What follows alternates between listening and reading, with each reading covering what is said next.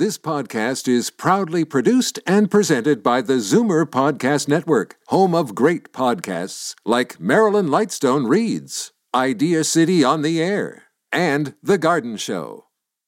The most memorable interviews and listener calls from the week that was on Fight Back with Libby Znaimer. Welcome to the best of Fight Back with Jane Brown. Good afternoon. Welcome to the Saturday edition of the Best of Fight Back from the week that was. We began the week talking about the new bilateral healthcare funding deal for Ontario that was reached last month between the Trudeau Liberals and the Ford PCs.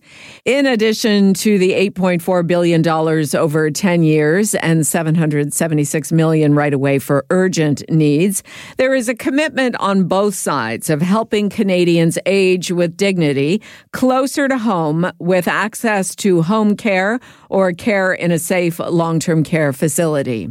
While filling in for Libby on Monday, I was joined by the Zoomer Squad to discuss the importance of this statement and how best to achieve the commitment.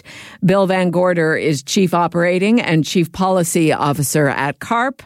Peter Muggeridge is Senior Editor at Zoomer Magazine, and David Kravitz is Chief Membership Officer at CARP and Vice President here at Zoomer Media.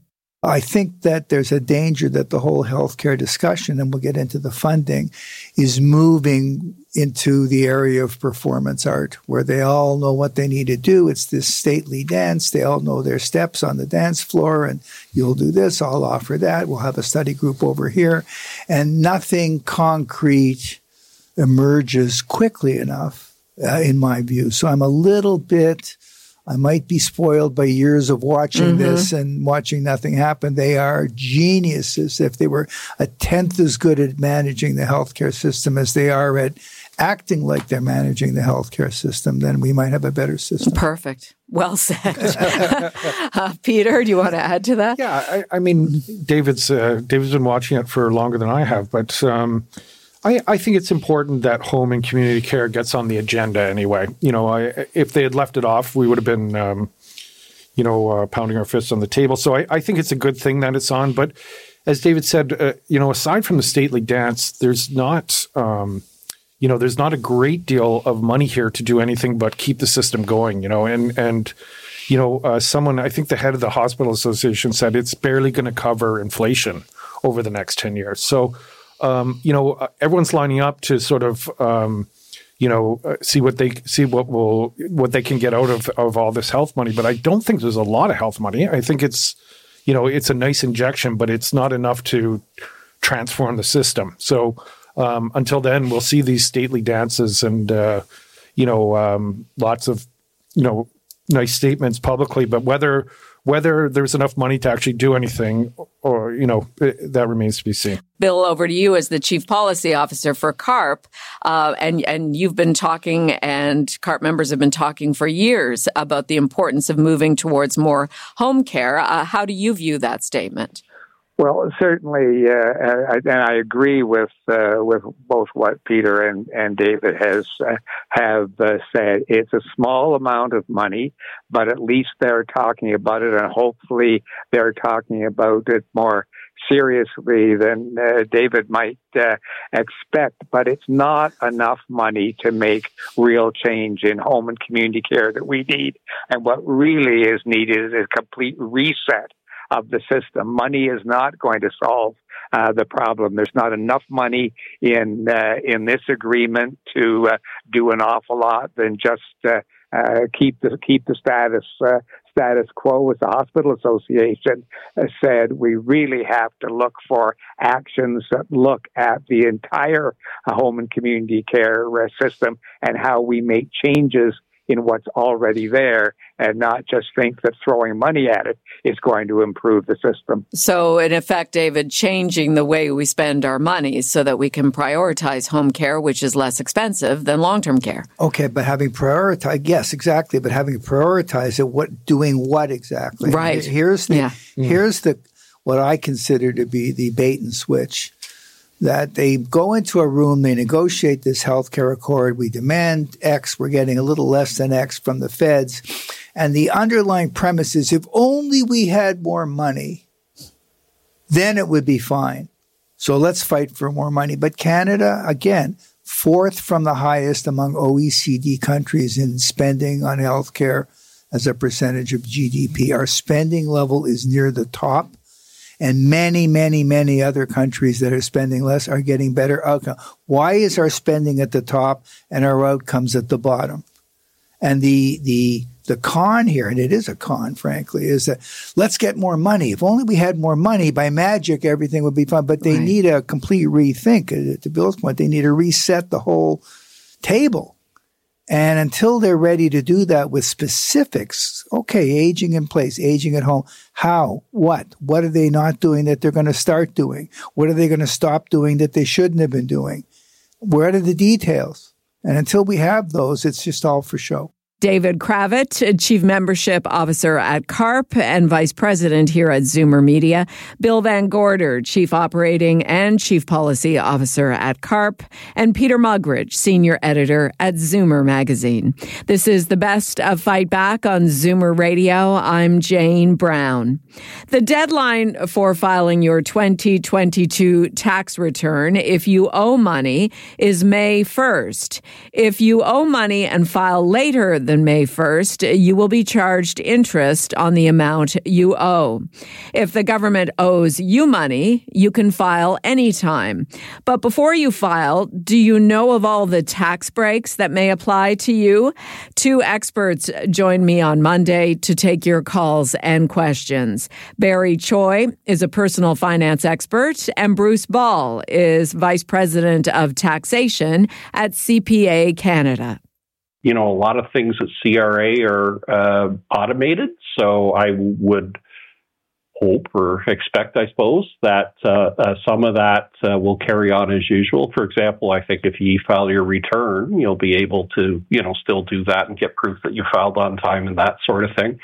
I think anything that involves involvement of people will be what takes longer. And and in terms of refunds, what impact that'll have, I really can't speculate on that. And, it's important to note as well, Barry, that there has been no strike called by CRA workers. It's just that federal civil servants a lot of them are taking strike votes right now, if indeed they wanted to give that mandate to the negotiators for their new contract. Well, having worked in a union before, I think that's always something they want to talk about to push the negotiations forward, if you want to put it that way. Right. I think for the average consumer who's worried about filing their taxes or filing their taxes for the first time, that won't have effect on them in the grand scheme of things, in the sense that, hey, as long as you file on time, you've done your part of the job. If it takes the CRA longer to review your file, that's on them. Right. Okay. So let's assume it's business as usual when you file your taxes, regardless of what's going on in the background here. The government has introduced or expanded some of the tax credits that Canadians may claim. So if you're both okay to run through the list of possibilities, I can begin with you, Barry. The home accessibility tax credit, which is available for eligible home renovations or alteration expenses aimed at making a home safer or more accessible for a person with a disability, including an older person, right? That is one of the tax credits available, and it's very interesting because it's just obviously the government introducing different tax credits that can help people. But what I find interesting is how every single year they're very targeted, if you know what I mean. Mm-hmm. Who knows if it's for political reasons. But that said, I do think most of these new tax credits introduced overall are meant to help certain people. And as far as I'm concerned, every dollar helps. When I was younger, those tax tuition credits definitely helped. Now that I'm a little bit older, I hate to say this, but I've claimed medical expenses. So overall, any additional tax credit is useful. Yeah, and let's talk about those medical expenses as well. The expenses can be up to the two previous years, right? Like 22 and 21, and they have to exceed a certain amount before they can result in a tax credit. Well, I'm not an accountant, so that's probably a better question for Bruce. Okay. Who probably has a much better answer than I will. Okay, Bruce, can I throw that to you? Yeah, for sure. So it can involve 2 different years, but you are claiming it for 1 year, basically. So you're allowed to pick a 12-month period that ends during the year. I'll be honest, for someone like myself, where the expenses are a little more regular, I just do it on a calendar year basis because it's easier, honestly. But where you might want to pick a different year is maybe where you have one or two major expenses and not a lot of ongoing expenses. But and then it is reduced by 3% of your net income up to a threshold as well. So actually, I was just going to say, one of the points I was going to say is use tax software, because a lot of these things are complicated, including the medical expense deduction. Final comments as we prepare to file our taxes for last year. Barry, to you. I've already said this a few times, but just as someone younger, using tax software, tax solutions such as TurboTax or any software that you're familiar with, it's always just the best and quickest way to maximize your tax refund. And Bruce Ball. Yeah, adding on to what Barry said, the other good part about my account, the CRA service, you can use autofill and it will bring down a lot of your income and some of the other things. And it's a great way to make sure you don't miss reporting some income. Bruce Ball is Vice President of Taxation at CPA Canada, and Barry Choi is a personal finance expert. You're listening to the best of Fight Back on Zoomer Radio. I'm Jane Brown. Coming up after the break, Chinese interference in Canada's elections, a major concern or political maneuvering? We discuss next. You're listening to an exclusive podcast of Fight Back on Zoomer Radio. Heard weekdays from noon to 1. Good isn't good enough. Make way for the best of Fight Back with Jane Brown on Zoomer Radio. Welcome back. This past week, the issue of Chinese government interference in Canada's elections continued to gain traction. Prime Minister Justin Trudeau insisted there is no need for an independent inquiry. He also told reporters that some of their questions about one Chinese Canadian member of parliament amounted to racism. That was his response when asked whether CSIS investigators had warned the Liberal Party in 2019 that they had concerns that now Toronto Liberal MP Han Dong had received support from the Chinese consulate in Toronto. In addition, this week, the federal Liberals banned TikTok from government-issued mobile devices because the social media video platform is partly owned by the Chinese government, which could have access to user data. This move follows similar action by the European Union and the United States. Libby was joined by the Recovering Politicians panel on Tuesday and first addressed the issue of Chinese government meddling in Canada's recent elections. Glenn de Bearmaker is a former Toronto City Councillor, George Smitherman is a former Ontario Liberal cabinet minister, and Lisa Raitt is a former deputy leader of the federal Conservative Party. Well, I think, first of all, we need to be very, very clear. This isn't about the Chinese people. This is about the People's Republic of China government. It's the Communist Party of China that is seeking to infiltrate and to try to meddle in our electoral campaign. I have no doubt that this is exactly what has been happening. I think they attempt to do this all over the world. I think most foreign actors try to do this, but it would appear that they were successful enough that it caught CSIS's attention. So, yes, there should be some kind of political response to this other than calling people racist for being concerned the fact that the electoral system has been damaged. George Smitherman, I mean, the other thing that kind of boggles the mind was that the Prime Minister's initial reaction was, hey, it didn't change the outcome of the election. Well, I think that I do accept and agree with your point about Australia as a model for at least some of the legislative framework that I think would be beneficial in that case, forcing people that are working for foreign entities to register and such. I think that would be might yet be one of the outcomes from all of this. I'd say, this is an issue that's got legs, whether the Prime Minister is enamored with that or not. The investigative journalism and partisan interest alone is going to keep that going. Lisa has that experience from from the national level with global security and the like. And I think, there is a role, but I do think that there is a role for Parliament itself, for that committee to find ways to propose steps that would strengthen Canada against these kind of risks. Glenn, what do you think? Well, I think there's two things here. I mean, first is, the general principle. Do we Canadians want foreign governments influencing us, influencing candidates, or trying to change the outcome of any election? I think we'd all agree the answer is no. I don't care if it's a Russian government trying to influence us, or an Iranian government, or a Sri Lankan government, or an Indian government, or a Chinese government. Canada is very multicultural. So these, I'll call it debates from back home, if you will, are front and center here in Canada. They're front and center in many nomination battles. So I think, yes, we have to stop this interference, and it's going to be difficult because, for example, I didn't know who owned TikTok, and I think if you ask the people on my street out here in Scarborough, do you actually know who owns TikTok? Nobody knows who owns it. So we have to figure out a way how we can stop these foreign governments from undue influence on our elections. Saying that for the general picture, specifically in this riding, my scan of the internet and looking into it, I can't actually find any accusation of any specific wrongdoing other than rumors that there were busing people into a nomination meeting. And, you have three panelists here. All of us are going to laugh. Oh, my goodness. A candidate running for office busing in supporters to a nomination meeting? I mean, I started off in politics 35 years ago, and guess what people were doing 35 years ago?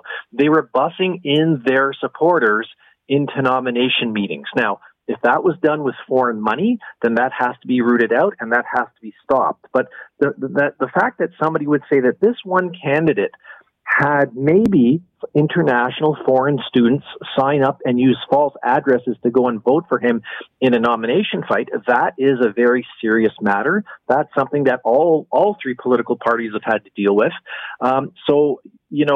The fact that CSIS has said we have a concern here, I think is very important and very legitimate.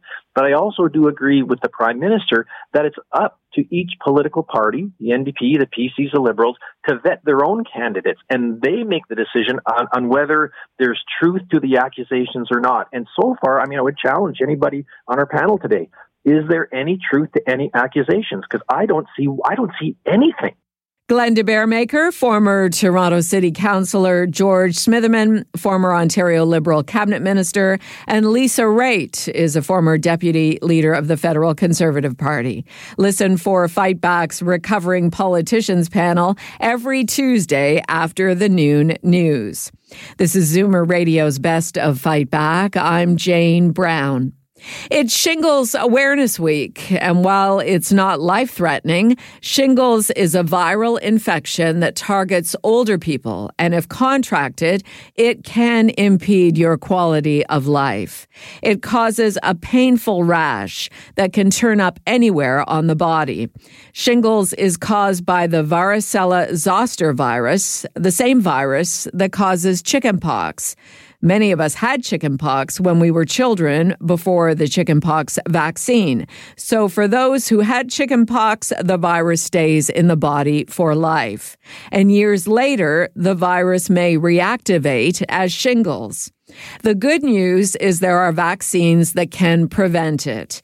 Libby was joined by a panel of experts to discuss. Dr. Alon Vaisman is an epidemiologist at the University Health Network. Dr. Tony Mazzulli is microbiologist-in-chief at Sinai Health. And Dr. Kim Feldman is program director of the Women's Health Scholar Program at the University of Toronto's Department of Family and Community Medicine.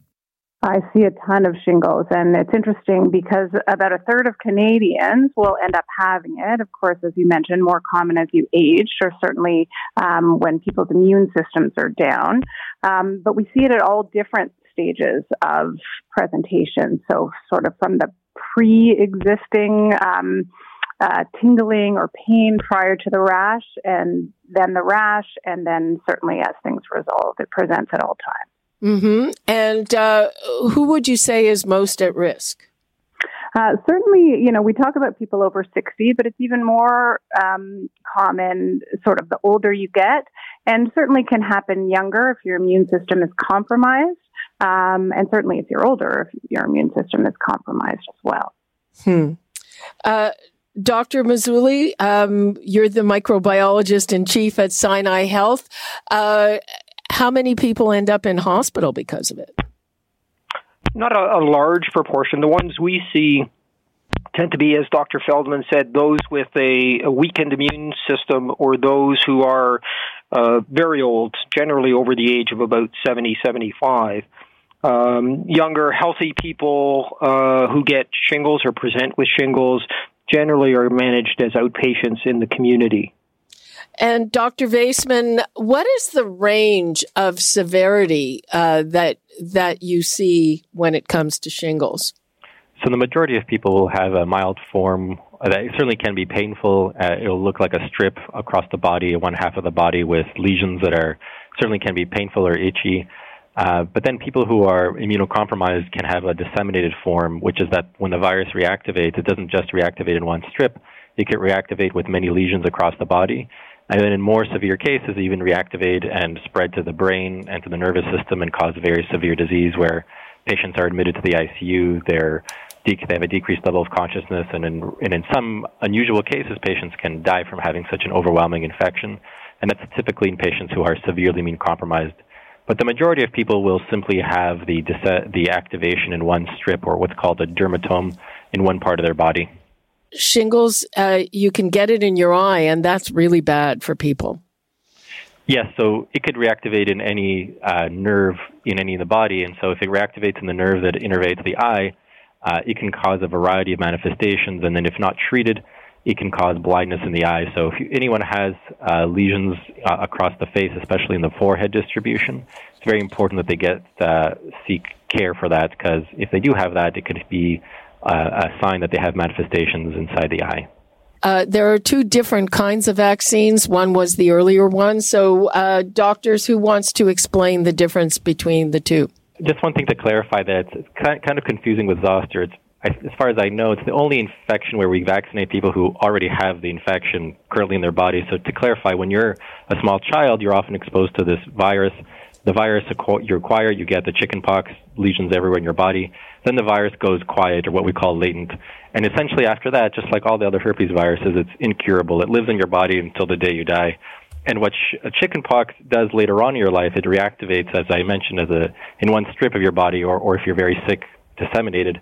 So what it does is it creates these lesions on your body, and that's what we call the shingles. But what happens is that later on in your life, because your immune system becomes weaker, it's more likely to reactivate. So one way we can prevent that is to vaccinate you. And it's sort of confusing why we would do that, because, why would you vaccinate against a disease that's currently living in your body? The reason is to kind of remind your immune system of this virus, to protect you from that reactivation. So in people above the age of 50, it's recommended you get vaccinated. In Ontario, it is covered in certain age groups to prevent that reactivation. As a result, you can get pain from that. And sorry, just to answer your question about the Shingrix. So essentially we had Zostavax, which was used previously, but a new vaccine that was relatively newer in the last decade called Shingrix was developed that is more effective at preventing reactivation and pain. It's also can be more safely used in patients who are immunocompromised. Dr. Alon Vaisman, epidemiologist at the University Health Network, Dr. Tony Mazzulli, microbiologist-in-chief at Sinai Health, and Dr. Kim Feldman, program director of the Women's Health Scholar Program at the University of Toronto's Department of Family and Community Medicine. I'm Jane Brown, and this is Zoomer Radio's Best of Fight Back. Still to come, what you had to say about the week that was, and the Fight Back Knockout Call of the Week. You're listening to an exclusive podcast of Fight Back on Zoomer Radio. Heard weekdays from noon to 1. Zoomer Radio, pulling no punches with the best of Fight Back with Jane Brown. Fight Back with Libby Znaimer has the most informed guests on the week's hot topics, and we also rely on you for your valued opinions. Here are some of this week's best calls. Ellen in Kawartha Lakes called in during our segment on shingles and was provided guidance by Dr. Tony Mazzulli. I'm 60 almost 63. I would like to get the vaccine, but I'm afraid to get the vaccine. My partner, without having gotten the vaccine, was brought down in 2020 by GBS, Guillain-Barré. And it is one of the also rare possible side effects of getting this shot. I'm seeing him. I think I'd rather get the shingles. Yeah, I mean, certainly, any vaccine or any medication for that matter that one takes, no one can predict what might happen in terms of side effects, and certainly GBS is a possibility. And it all comes down to sort of a risk-benefit and likelihood of getting shingles. Until you've had it, until you don't know whether you're going to get a mild case or a severe case. So it's always trying to balance the two. But in the bigger scheme of things, on a population basis, certainly I think all of us would recommend getting the vaccine.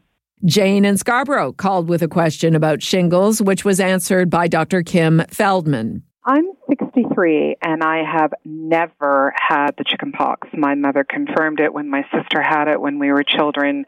She did everything to get me to have it. My brother got it. I still didn't get it. Even when my children had the chickenpox, I never got it. Now, some people say that I can get chickenpox from anyone who has shingles. And I don't know, should I get the vaccine because I've never had the chickenpox ever?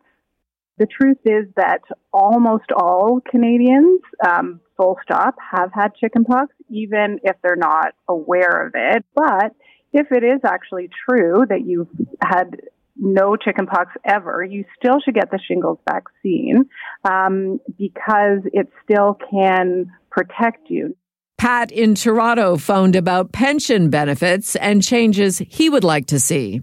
Those people who are fortunate to be working for government or be university professors, etc., they will have 70% index pensions when they retire. The rest of the world, are lucky if they put some money aside. And Kathleen Wynne, I think, identified this because she wanted big increases in the CPP, because otherwise many people going into government-run facilities don't have any money, or the money is not being shown on their tax returns. It might be on their kids' tax returns.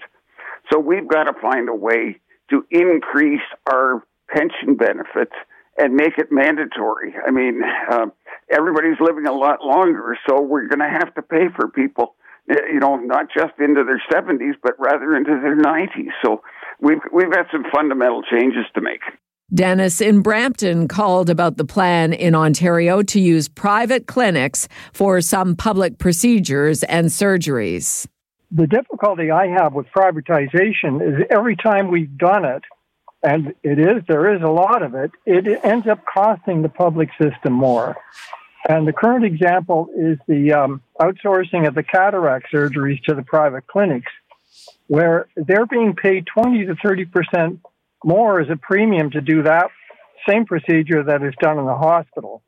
And we also know, with respect to home care, that there's a lot of price gouging going on there as well. And we spent a good deal of the program talking about the amount of money that we have to spend. So if we're going to be paying premiums for care that's currently done in the public system, that's just going to exacerbate the problem.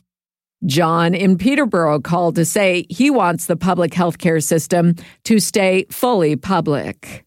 The people that mostly want this privatization are people with lots of money. Now, years ago, when we didn't have that, they went down to the States and they paid. And good for them, they have the money. Now, if we have no privatization here, and we keep it the way it's been for years, then those people that will be moving into these private companies to get more money, nurses, etc., well, they'll have a choice. Either go into the system or go down to the States. Now, they tried this before in the States, and most of them came back because they didn't like living there and what they had to live in. So no privatization whatsoever. And now, Fight Back's Knockout Call of the Week. There were a lot of great calls this week, but the winner of the Fight Back Knockout Call of the Week is Danny in Etobicoke, who is in favor of keeping Canadian citizenship ceremonies as they are. My parents came here in the 50s. I remember helping them study for the test, all of the pomp, the pageantry that went with it, and they still have the certificate up in their wall. It's unbelievable.